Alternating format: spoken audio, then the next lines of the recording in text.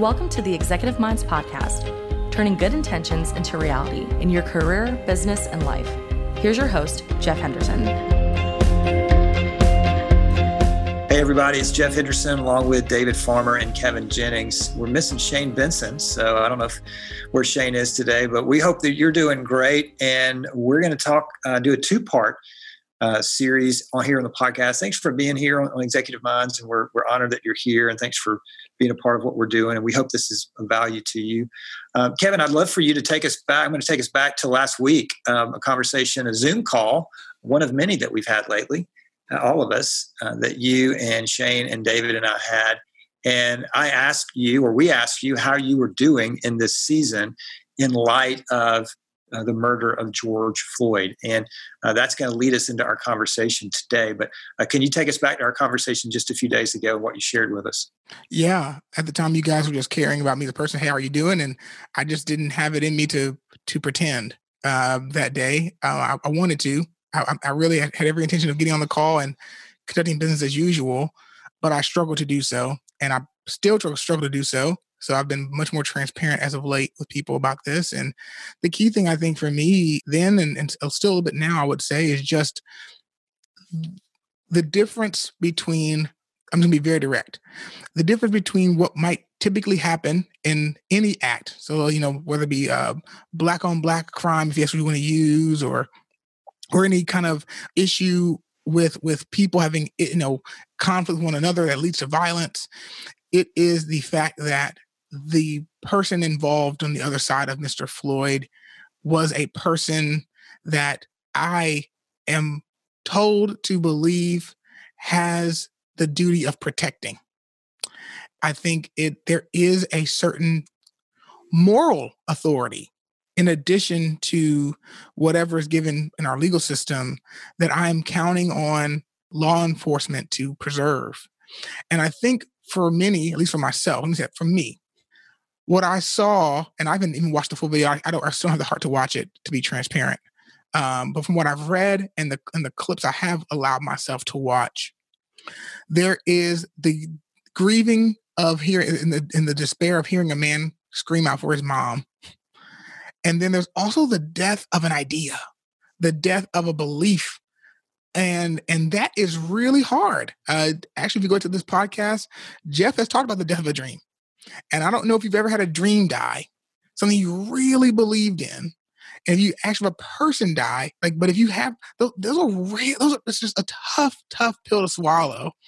And to watch it happen and play out that way, it hurt. It hurt a lot, and it opened up a bunch of wounds that led to a bunch of other pieces.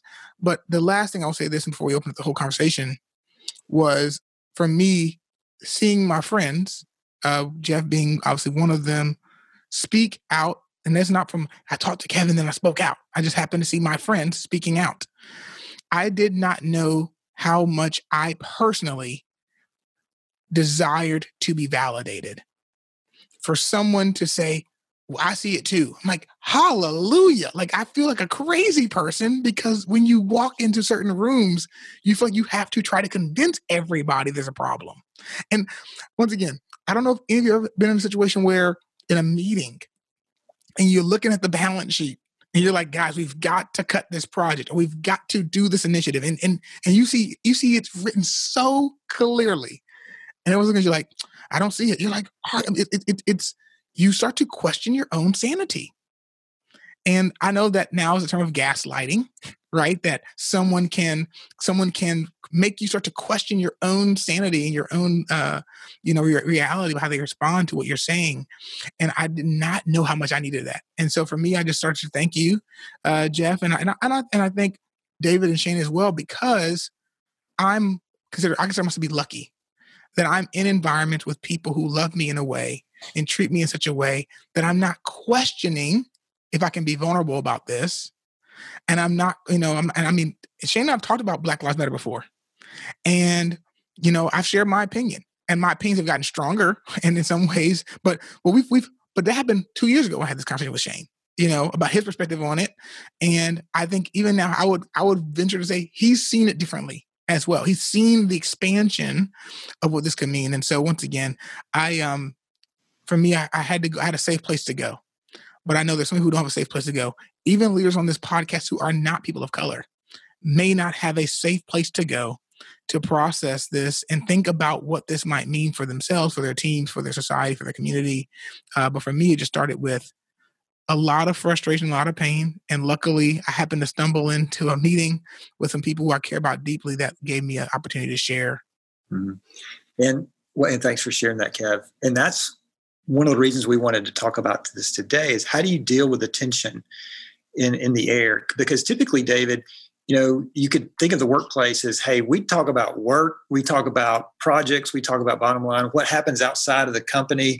And we certainly don't talk about politics. We certainly don't talk about religion or any of that. But this issue of racial injustice is so big that if an organization doesn't talk about it, they're going to appear out of touch and tone deaf. The challenge is how do you do that?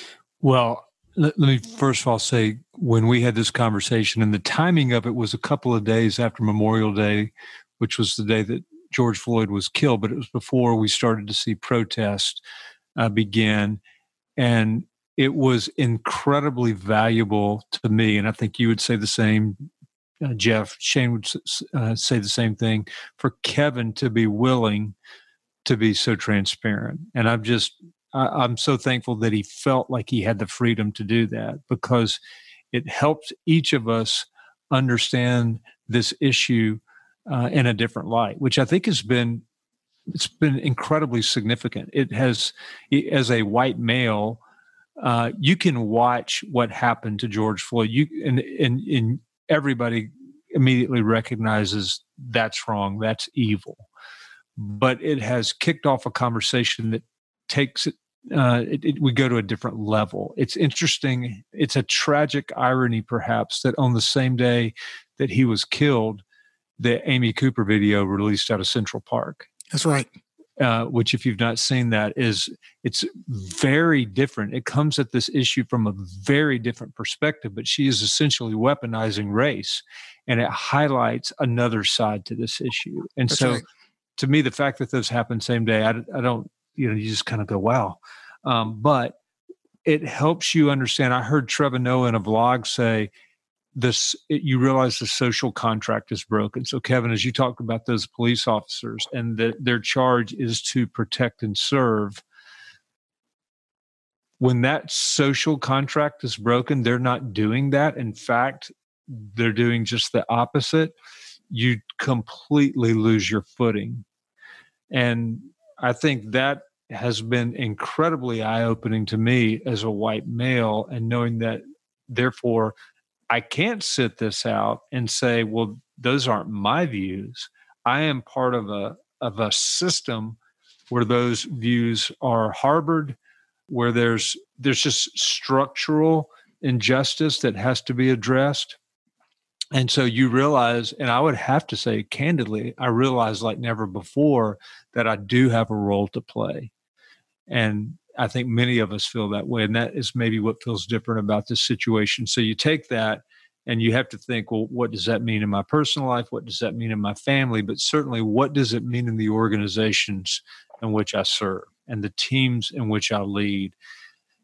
And so part of it is very simply, I have to go, first of all, to the Black members of my team, and almost had the same conversation we had with Kevin, and just check in. How are you doing? How can we help? Help us understand your point of view. And those are the discussions that we're having right now. And it is hard. It's heart-wrenching. It's necessary. And this is one of the many reasons why trust in an organization is vitally important, because if you don't have trust in an organization, you can't have these conversations at the level that you really want to have or need to have. And it's going to be tough sledding for organizations that are going to try to deal with conversations like this without a level of trust. And that's a great thing, Kevin, that you've not just with the Executive Minds podcast or Mentor, but even things at Gwinnett Church. I texted you this weekend, hey, I have this idea. What do you think about this? And you sent me, voicemail saying, hey, think about this, think about this. That's a level of trust that I know I can go there with you. and say, what do you think about this? And then at the same time, you have my very best interest at heart. So for organizations or leaders that would say, hey, I don't know that our organization is there from a trust level standpoint, and we're starting way back in a deficit. What are some ways that we could begin to take, or they could begin to take, to get some steps forward to have kind of a trust fall, if you will? Well, I'll just jump in and share, I guess, some of the things you probably shouldn't do in that regard, and that's, allow social pressure to put you in a situation where you are more focused on navigating the brand than connecting with the people. Because I think that is the first thing. I mean, we are people listening to the podcast. You're a business leader, you're a business professional. You know that Glassdoor exists. And there's no amount of fantastic sizzle reels and catchy phrase on a hiring page that won't make you go check Glassdoor before you apply for a job. This is the reality of what happens when a company decides to be more focused on its image than the internal relationships in the organization. And I think it's totally okay to say, we're not going to comment publicly until we do what's going on inside. I guarantee the respect you'd have amongst your team members of color and who are not of color would only rise. And I think it's okay to say publicly, we're not going to comment publicly until we talk about what's going on inside our organization. As opposed to, I must communicate what everyone has already said very well, probably in 1,000 posts, for the sake of an image. And so, to me, I think it starts one-on-one. I mean, we didn't have last Thursday's conversation starting last Thursday. It was multiple years of walking together in a variety of ways that led to me feeling like I don't have to pretend with these people. Why am I going to do that? Now, transparently, I had to silence my own beliefs that would have told me, Kevin, if you show weakness in this moment, you're only going to validate images about how a Black man can't navigate some corporate situation when life and trials are coming. You must demonstrate your strength, right? I had to silence whatever I might have picked up over life to say, you know what, if that's a problem here, then we'll have another thing. We'll have a bigger conversation happen down the road if I can't be honest in this moment with these people about what's happening in my life. But I would first say, like, it's got to start with the team. It's got to start with people. And it's got to, and I think things are different when you say, let's call a family meeting. And I'm not necessarily talking about a process just yet. I'm just simply saying, hey, I think there's something to be said about avoiding that pressure. 'Cause I know it's there. It's there to have some stance that everyone forces you to have. But I will say, don't be bullied by the external pressure to have a stance. And let's do the hard work inside the organization first. That's a fantastic point, because if you're feeling the pressure to try to make a post on social media rather than do the hard work of have a team meeting and talking about this, then that's an image problem. You're more focused on the brand image, and we're all for brand image, and we all believe in that. But I think it's a good filter to go, I'm going to talk to the team first before I post, or I'm going to talk to a friend of mine first before I post on social media. And David, any insight in terms of the conversations that you've been having? Well, Kevin, let me just say, I love what you just said. That was awesome, man. I think if I go back to your question a moment ago, what if you don't feel like you have all the trust? Well, that's a big issue. And if you're going to start trying to build trust, you got to think about empathy. And empathy means you better genuinely start showing people that you care about them as individuals, you care what they think, you care what they are experiencing, and you have to create a really safe opportunity for them to share that and help you learn. So you probably don't have a lot to add to the conversation at this point, but you need to create a place where you can hear other people and listen. And I think you better take it upon yourself to say, I'm going to lean in. I'm going to learn. I'm going to educate myself. I'm going to expose myself to things that maybe I just ignored. So you've got to take a step forward. You can't just kind of hang out on the sidelines on this. You'll never get trust. So I think all that to say, I think it's a mistake to ignore this, to lay low, to kind of sit it out on the sidelines and say it's not our issue. That does not feel healthy to me. And transparently, I know a situation. I had a friend of mine who I was talking to on Instagram literally this morning, and he was calling out an employer that he and I both had. And one of the things that jumped out was the employer was essentially saying publicly, you know what? Good thing that's not a problem where we live, where we work. And I was like, no, like that's it's not. And when you might say, Kevin, well, shouldn't we? If it's not a problem, if that's not our issue, we don't have to be so vocal publicly. And I was like, no, I agree with you in the sense that you don't have to necessarily put pressure on yourself to be a quote unquote freedom fighter. If equality in your organization is doing better than others, the point of this really, and I'm not even trying to go too deep philosophically on this, it's just saying the truth of leadership. Yep. Leadership inherently has blind spots because you are so high up leading certain parts of the organization. There's something you're going to miss. If you are a parent, it is easy to miss something in your child's life. Something happened at school that day. It's just too easy to miss something in your spouse's life. If you're married, to assume that your version or your perspective is a complete picture of the truth. And I think that to me speaks once again a lot less about racial injustice and about your perspective on leadership. And I would just challenge whoever's listening to say, okay, I don't care if your organization is the best company in the world and you get voted best place to work in every category in every place every year. Best place to work is not perfect place to work. And I think it's really important you ask yourself, okay, once again, we have that position by continuing to inquire and continue to build a certain level of intelligence around the experiences of our people. And I think that to me, to your point, David, is so powerful. Like if you don't know what's happening in your organization, it's impossible to have empathy. If you don't know what's happening to the people that work for you, it's impossible. And I think that to me is a part of it. And so once again, every person I've connected with, I've cherished really. I said, these guys in particular, I'm just going to say this personally, I'm so appreciative for them speaking up in their own ways because I know who you are. And it actually troubles me more that people who do not conduct themselves in certain ways, as in this context, racist, the people who are not racist don't say anything. It's very much the situation of the people who enjoy your restaurant. They don't complain, but they also don't get on Yelp and say best place ever went. Right? It's the silent people that do not allow the whole story to be told.